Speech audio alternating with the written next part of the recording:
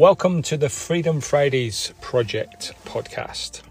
I'm Pete Clark, your host, the Whispers Guy. It appears that work expands to the time that we give it, and I started to explore how I was investing my time and effort, particularly on Fridays. It's evolved to an exploration and experiment with time, energy, attention and identity, and a mindset shift from I have to I choose to. So if you're interested in exploring some changes to the way that you invest your time and your energy, if you'd like some tips on the way as you make some changes perhaps to your identity, if you would like the freedom of I choose to away from I have to, then this is the podcast for you. So welcome to the Freedom Fridays Project podcast. So welcome to this week's episode of the Freedom Fridays Project podcast. This week I've got a special guest who was one of the first people to give me some really helpful feedback when I first started this. And it's been 30 odd episodes in and I finally persuaded him to come on. And we're going to change it a little bit.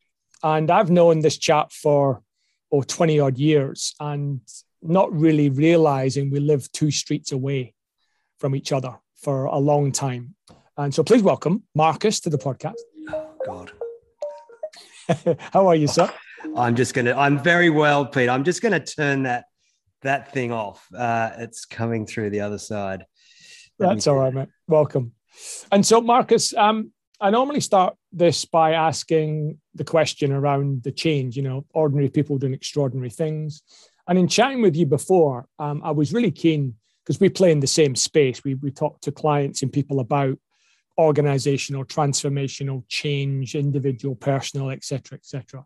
I'd be really keen if you're open to it to talk about that in terms of what's been your experience of what works, what doesn't work, how do people navigate it, when do they fail, when do they succeed, around this whole huge, great melting pot of ideas around change. Would you be willing to talk about that?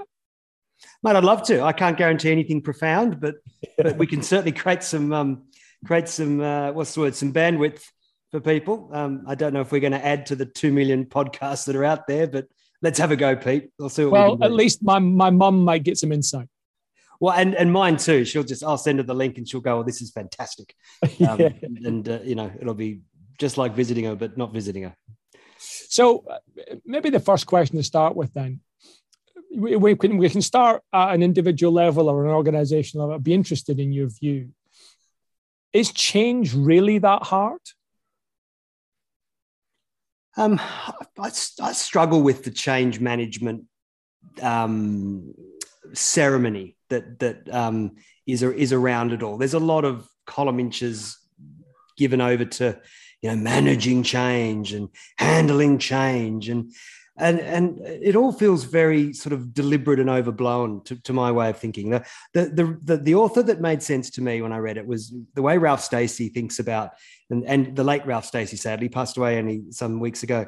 But Ralph runs the Doctorate of Management, or ran the Doctorate of Management in the University of Hertfordshire, and had this idea of complex responsive processes, which was a turn to the complexity sciences to understand organizational life.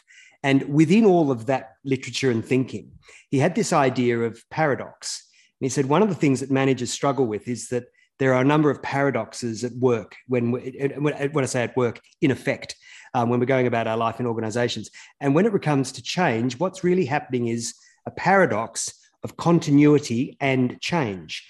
You're not doing change and then doing not change.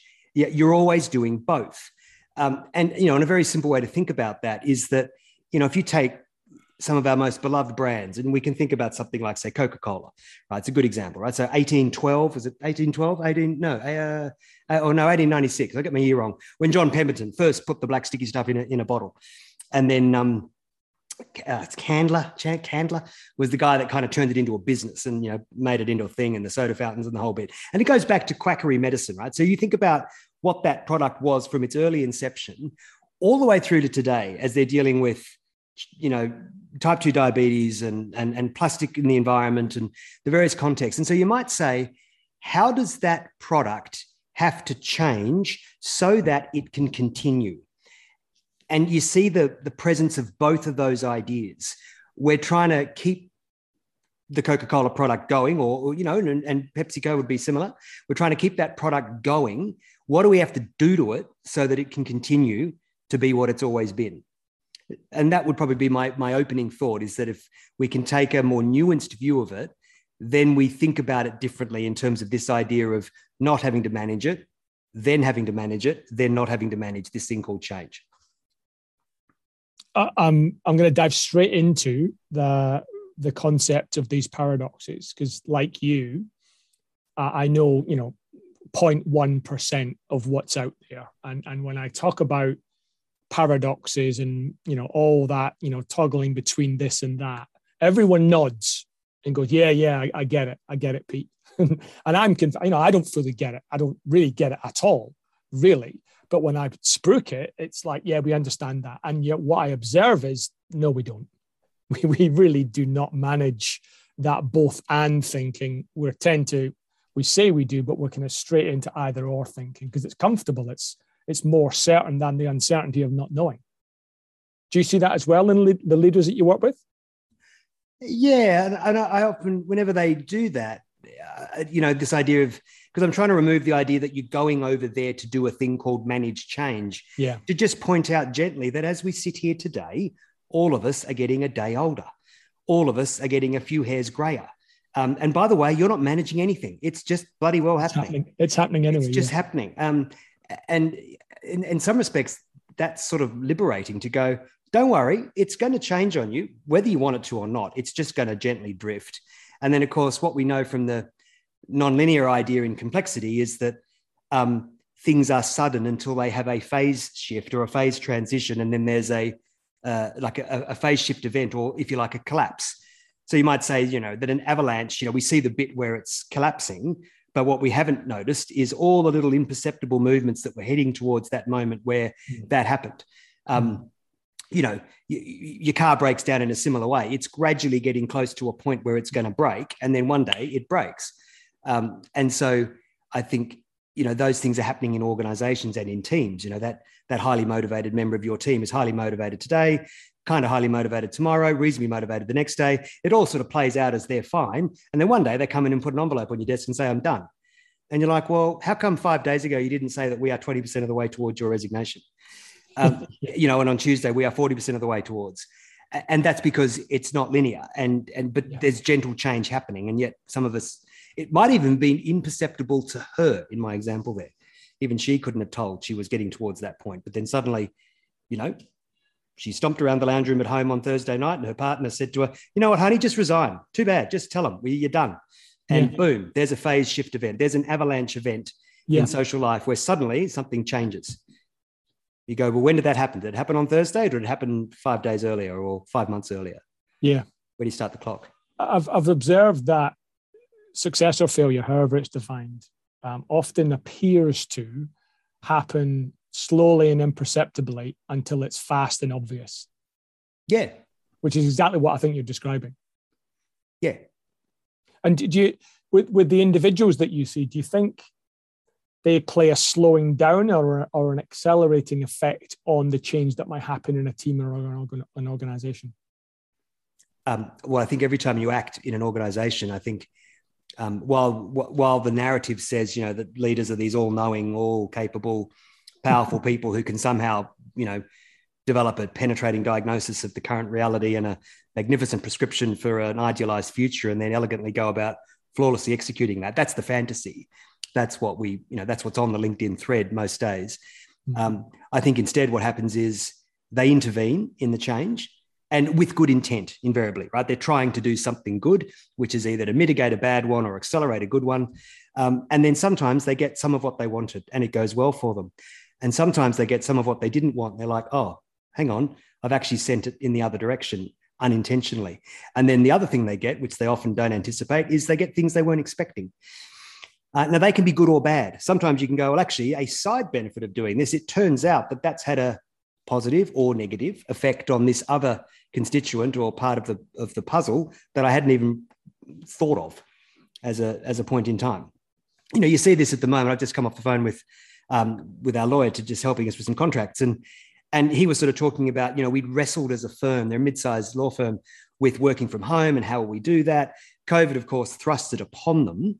And then he said, as a funny unintended consequence of it all, we've actually become a more liberated, connected firm. We're a bunch of introverted lawyers. He said, I've just come off a lunchtime virtual Zoom yoga session. He said, we would never have done that on site at the office in the city, but we've all just done it sitting on our various lounge rooms and bedroom floors at home. And it's wonderful. And he said, no one planned this, but we'll grab it because it seems to be there. So that's a positive unintended consequence of something that, they did in another part of the business. Yeah. And your experience of leaders, what do you think prevents them from being able to hold that space and not rush to make sense too quick and not rush to assume this is good and that's bad?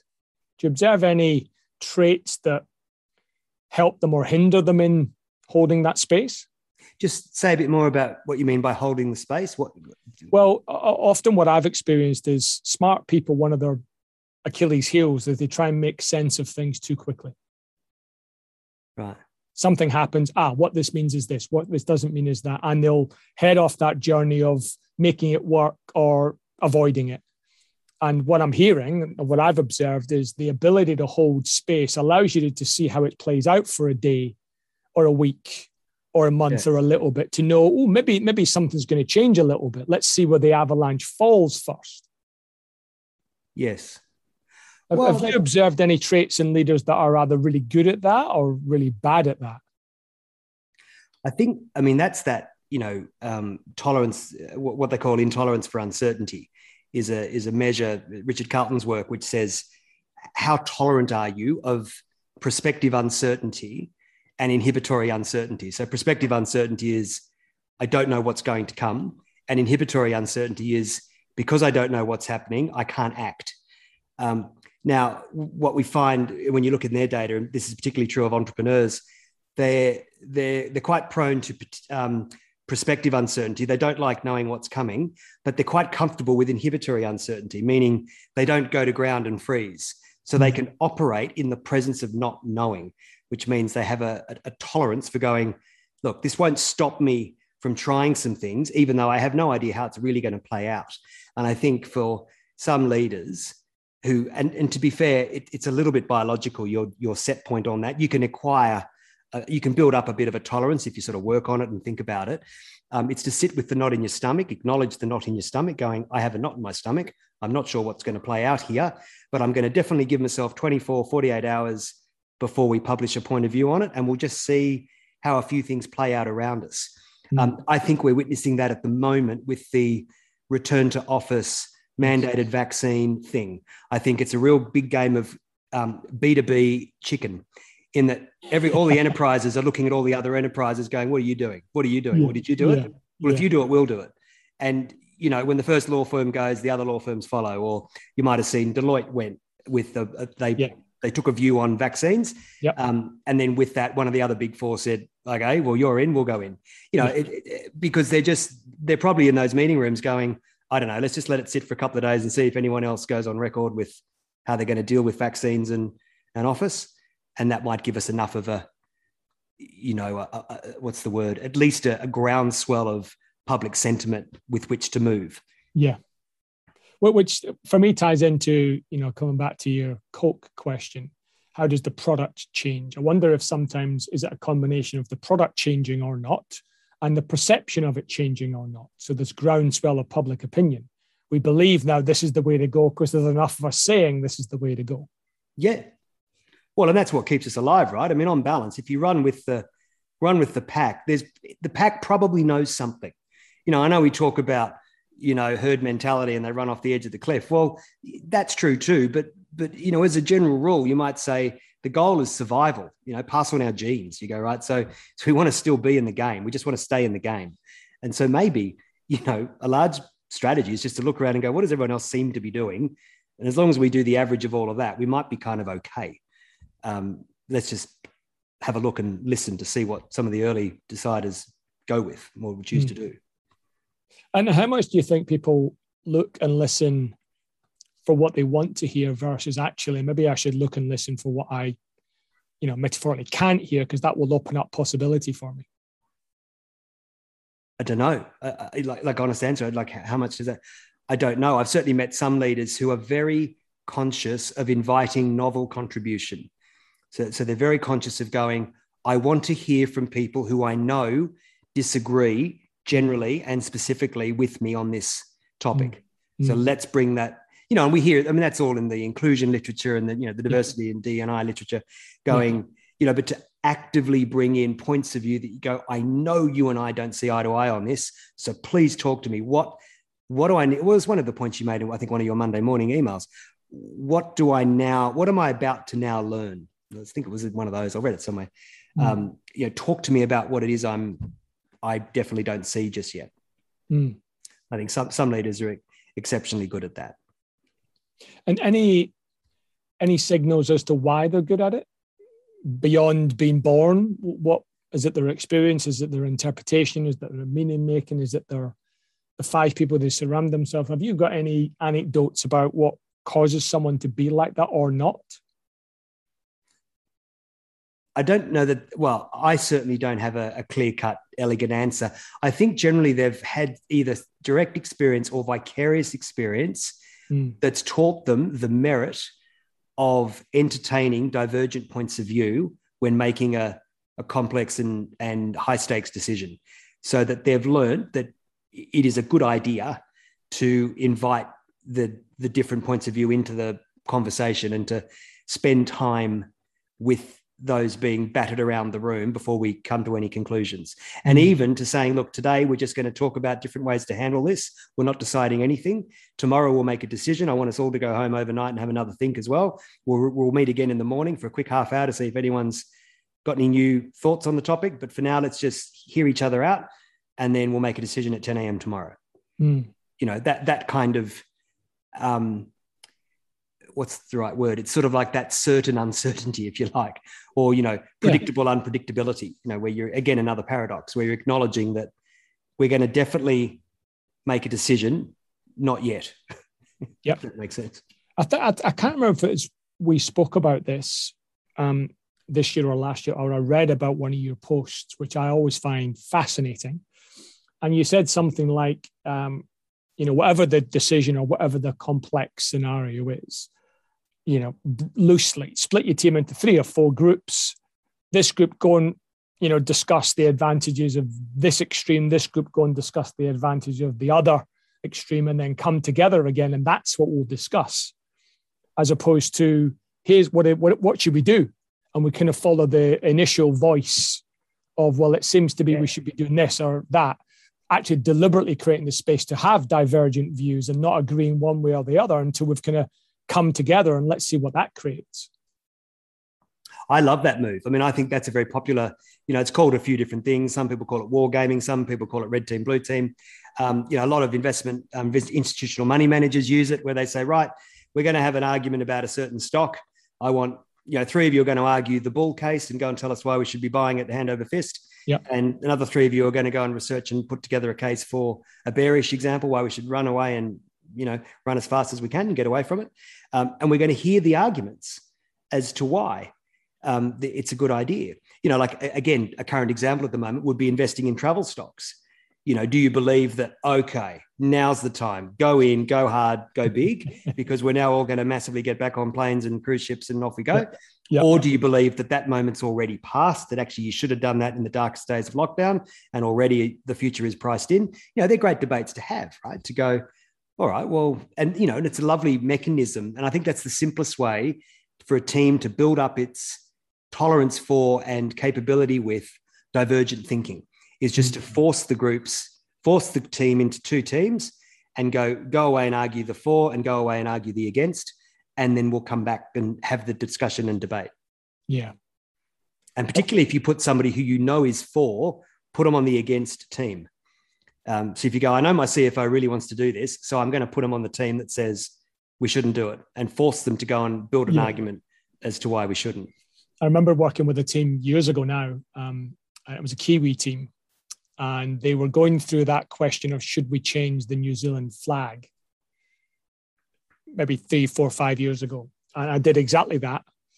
Who's kind of for it? Who thinks it might be a good idea? Who thinks it might not be a good idea? Right, swap. You've got to argue the other side. And for me, it wasn't. So I'm diving into a little bit of our practice here. It wasn't necessarily the outcome of the conversation, because I think they'd probably go with the herd anyway for good corporate branding reasons. But actually, the conversations they had, the perspectives that forcing them to take, even if albeit loosely, was far more valuable than the outcome of the conversation. Yeah, I couldn't agree more. I think just the sheer fitness for spirited debate. I think there's no downside for that, right? Any team goes, this won't be the last time we have something difficult to decide together. Let's let's practice our ability to work through knotty challenges for which there's no clear-cut way to go. And, there's arguments for and against. Let's explore them together. In your experience with the teams that you work with, have we built or have we lost a little bit of that fitness to have spirited debate?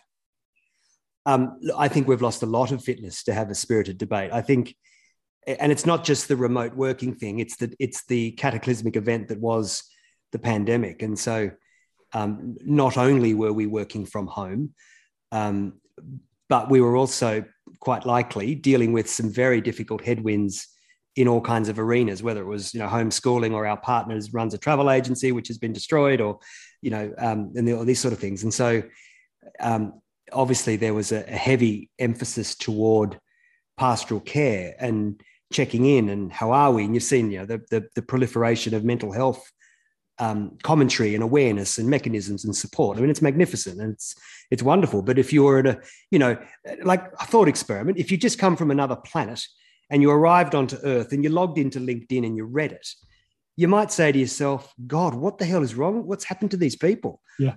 How come all they seem to be talking about is mental health? What's going on? Like that would be a question for an outsider who's brand new to the narrative. Yeah.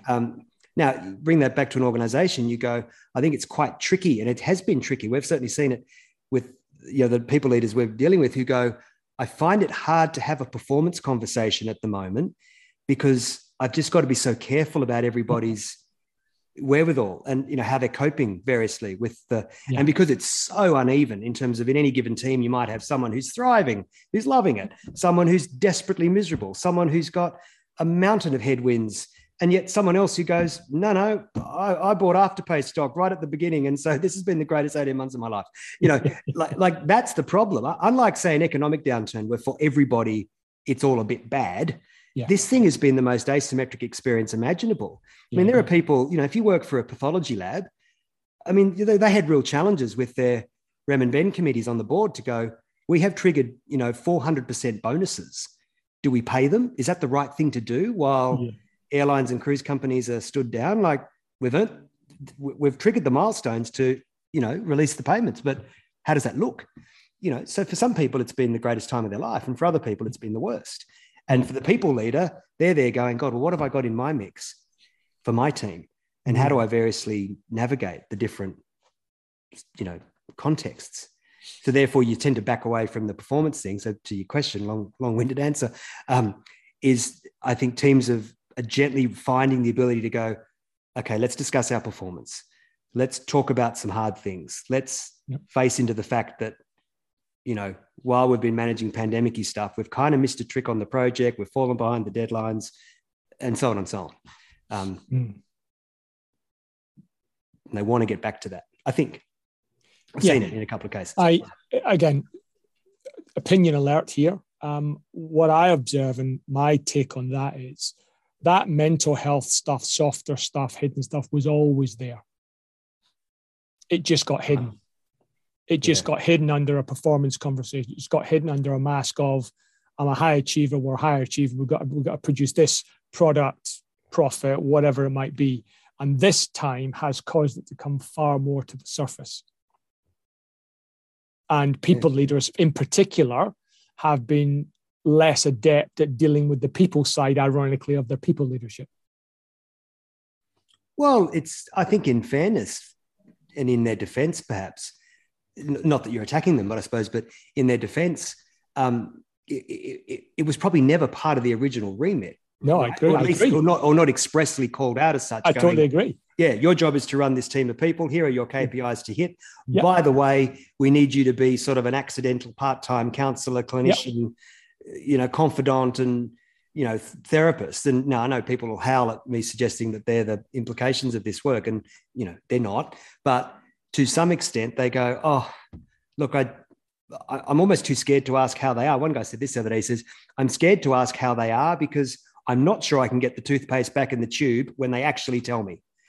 And so I kind of just want to go, closed-ended question. Doing okay? Yep. Okay, good. Let's have a look at the report. Let's open the dashboard and look at the metrics. Please don't take it down a path that, it's tricky. It's really tricky. I think you're right. I think whether they've been primed for the role or not, it's in the JD and it's in my role description. I'm not sure I've been properly equipped to handle it when it really comes to the surface. Yeah, I obviously, people are doing a wonderful job to sort of stand up the EAP and the various things around that to handle that. But I think it's very fraught and challenging for some of some people leaders. Some people have an affinity or a proclivity or a disposition that maybe leans toward it more readily. But for others, it's tough. And holding the mirror up to ourselves. What's your view on, so I would put myself in this bucket. I've been immersed in this world for far too long, decades, and still on a daily basis, screw it up, don't get it right, don't follow my own advice, fall over, don't make the changes that I know I can and should make, but just, for whatever reason. Do you observe that in you, or are you a bit better or worse than that? Oliver Burkeman has a book called The Antidote, which is an inverted commentary on the positive psychology movement. Yeah.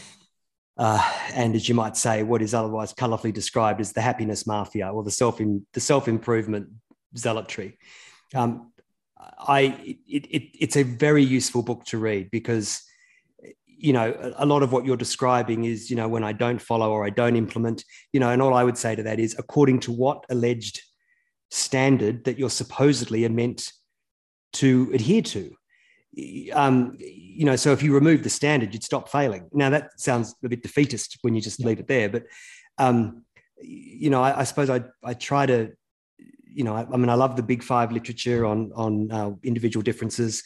All of those 5 factors are normally distributed in the population, meaning there are arguments for high and large amounts of these things and small and low amounts of these things. So none of them are all good and none of them are all bad. This idea of strengths, I think, is very problematic because, in one context, yes, strength, in another context, weakness. So then they buy themselves an out by saying, oh, yes, but don't overdo it. It's like, well, that's always been the problem, that whatever it is, don't over, under, so on the one hand, we say, have discipline and follow your goals. And on the other hand, we say, be kind to yourself, self-compassion, self-care. Well, which one are you going to pick on the, because you can find anything, right? You can say, I should go to the gym. Oh, don't shoot all over yourself. It's like, well, yeah, but maybe you should go to the gym. The shoes aren't going to run themselves. Mm-hmm. And so, but I'm trying to get you a direct answer here, but going, I try to not get too caught up on whether or not, I'm doing enough of the so-called right things. Yeah. I guess I don't know that it's a winnable quest. And I wonder whether it is a recipe to be forever discontent, because you're right. There'll always be something you haven't done according to some preordained standard that, amazing people adhere to. Yeah. Like super successful people wake up at 4 a.m. Do they really? Yeah. Yeah. The 4 a.m. club. Yeah. Well, so I maybe I'm seeking bias in this, but I interpret what you've saying as exactly the problem. We've taken all of those things into a binary. Do this, don't do that. Oh, hang on, change. Do that, don't do this. Whereas we come back to our original kind of question at the start, which was, how do people hold the space to kind of know when to dial it up a little bit or pull it back a little bit or toggle more task or toggle more people or, don't go to the gym today or do go to the gym today, rather than being stuck in this, I have to do it now and all of it. Otherwise I'm burnt out. Oh, I'm burnt out. So it's this kind of like meandering between I often use the infinity loop as a visual for it, which seems to help people kind of go, oh yeah, maybe today's the day where it's okay not to. But if I do that for a lifetime, okay, when's it become a bit closer? I need to. But not every day. And you kind of, this infinity loop seems to help people navigate all of this uncertainty and VUCA-ness and complexity in a way that perhaps going one way or the other hasn't. I think that's a lovely visual for it, because, you do oscillate between, I think didn't back in the UK day when we first started working together, there was that funny idea of a bank account or a bucket, or I can't quite remember what the metaphor was, but the idea that some things are deposits. So I ate a salad and I went for a run. Okay, deposit, that's a good thing. But I'm going to have a glass of wine and a bag of crisps. Well, that's a bad thing. Yeah, but I had it with a friend. Well, that's a good thing.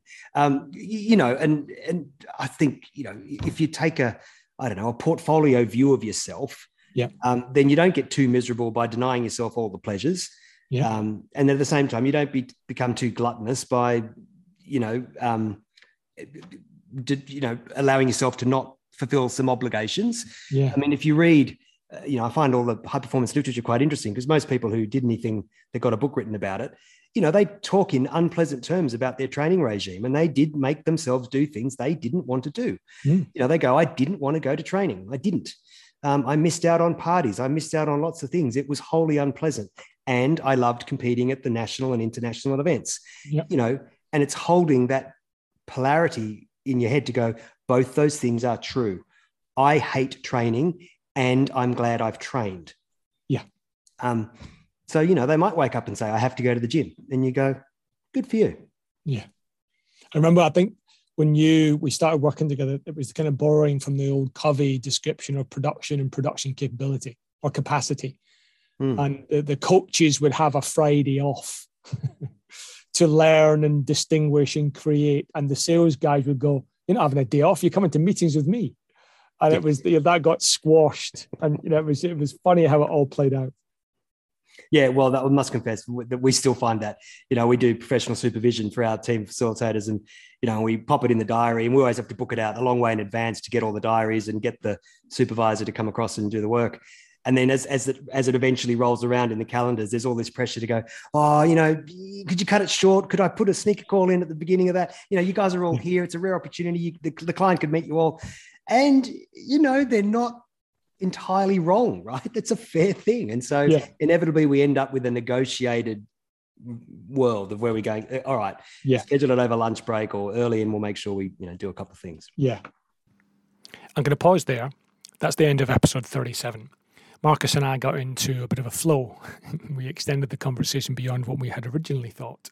And there's some interesting things to come up in part 2, where we'll talk about, organizations, leaders and their teams, any early warning signals that might indicate the success or failure of a change or a transformation. So tune in next week for episode 38 of the Freedom Fridays podcast. Cheers.